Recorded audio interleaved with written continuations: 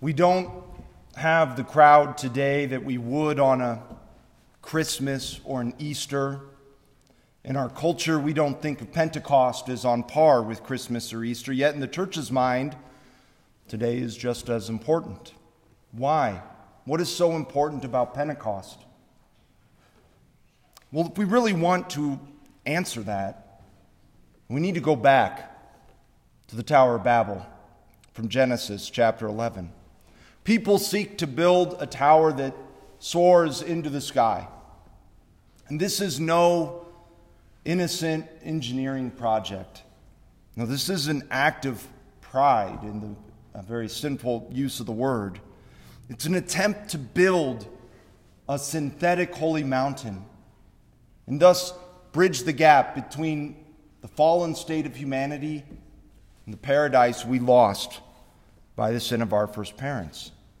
So the Tower of Babel represents this collective rebellion of mankind against God, an attempt to solve the fundamental problem of human history, sin, by our own efforts, by our own technological might and ingenuity. However, the reality is we simply can't bridge that gap between our fallen state and heaven by our own efforts. We can't invent some technology or develop some medical treatment that can take away the sins of the world, let alone restore us to paradise. The Tower of Babel, then, is the height of folly.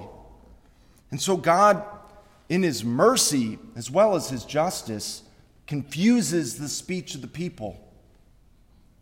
And I say he did this in his mercy, for had the tower been completed, it would have resulted in a terrible disaster, as happens whenever we try to build a heaven on earth, especially a heaven on earth without God. Now, interestingly, in Hebrew, the term Babel, it refers to Babylon, the historical city, as well as what Babylon signifies throughout Scripture, those who rebel against God.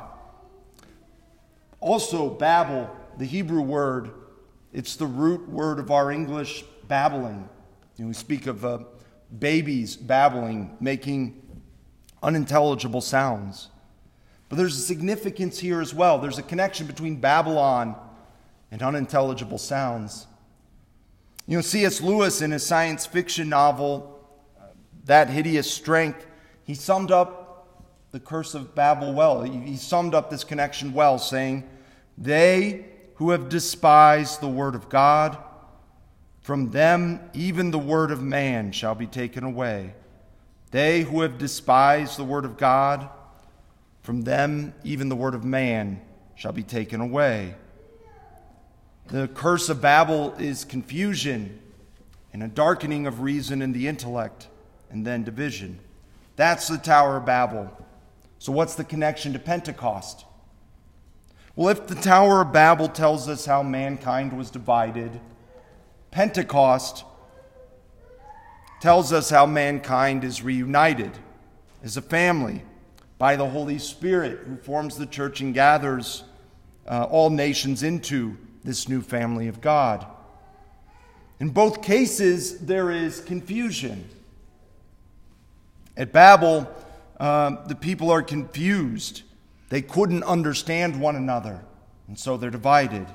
At Pentecost, there's a good confusion.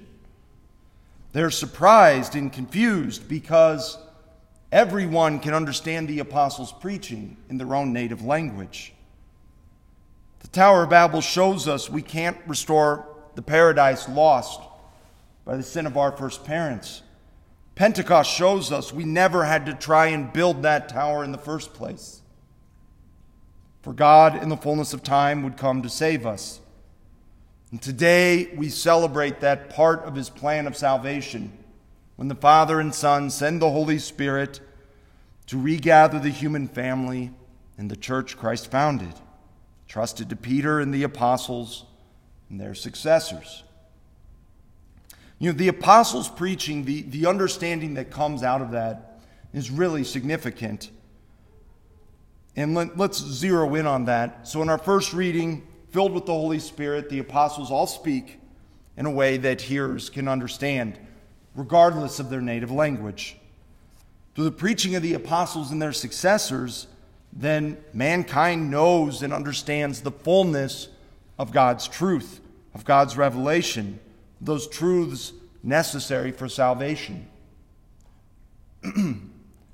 One of those truths, one of the most important ones, as John Paul II frequently said, was who we are. What is our identity? What is our purpose? What is the overarching meaning of life? He said frequently, Jesus Christ reveals man to himself, that we are beloved sons and daughters in the Son, destined for heaven. We can know the truth and now communicate it to people of all nations, and this truth leads to unity. Babel led to confusion and disunity, division. Pentecost, hearing and understanding and believing the truth, it leads to unity. Now we could think, wow, thanks be to God, I live after Pentecost. I don't have to worry about the Tower of Babel. But we would be mistaken. I think in every age, there is a temptation to think we can build a new Tower of Babel, to solve our own problems by our own efforts alone, to achieve paradise apart from God. This is true of societies. It's also true of individuals. We think we can achieve the happiness we long for apart from God. And I would say that it's especially true in our modern age, where our technology, which is not bad in itself, most of us, I imagine, used a piece of technology, a car, to arrive here today. But it can lead us to believe falsely that we're the masters of the universe, that we can and should form and fashion reality however we like. In doing so, we are only repeating the folly of Babel, and repeating this and reaping the same consequences: confusion and division. The spirit of the age is the spirit of Babel, the spirit of rebellion, confusion, and division. We've often talked about the danger of relativism from this pulpit.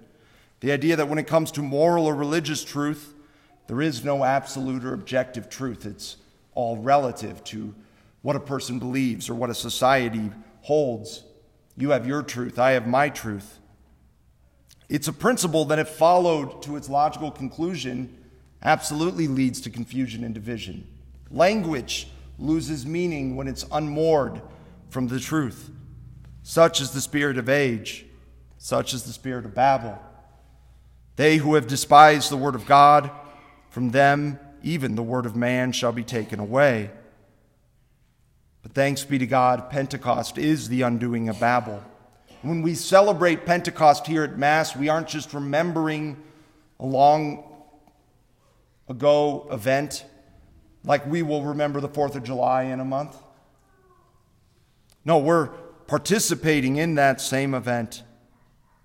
If the mistake of Babel was to think we could solve the fundamental problem of human history, of sin, Pentecost shows we never had to try to solve that problem in the first place, and that salvation is primarily God's work.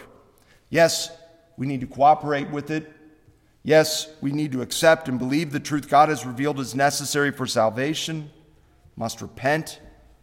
But especially today on Pentecost, let's pray that we might be docile to the Holy Spirit. Because God has brought His good work in us.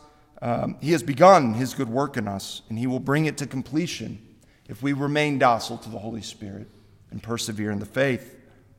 Let us pray, come Holy Spirit, come Spirit of truth.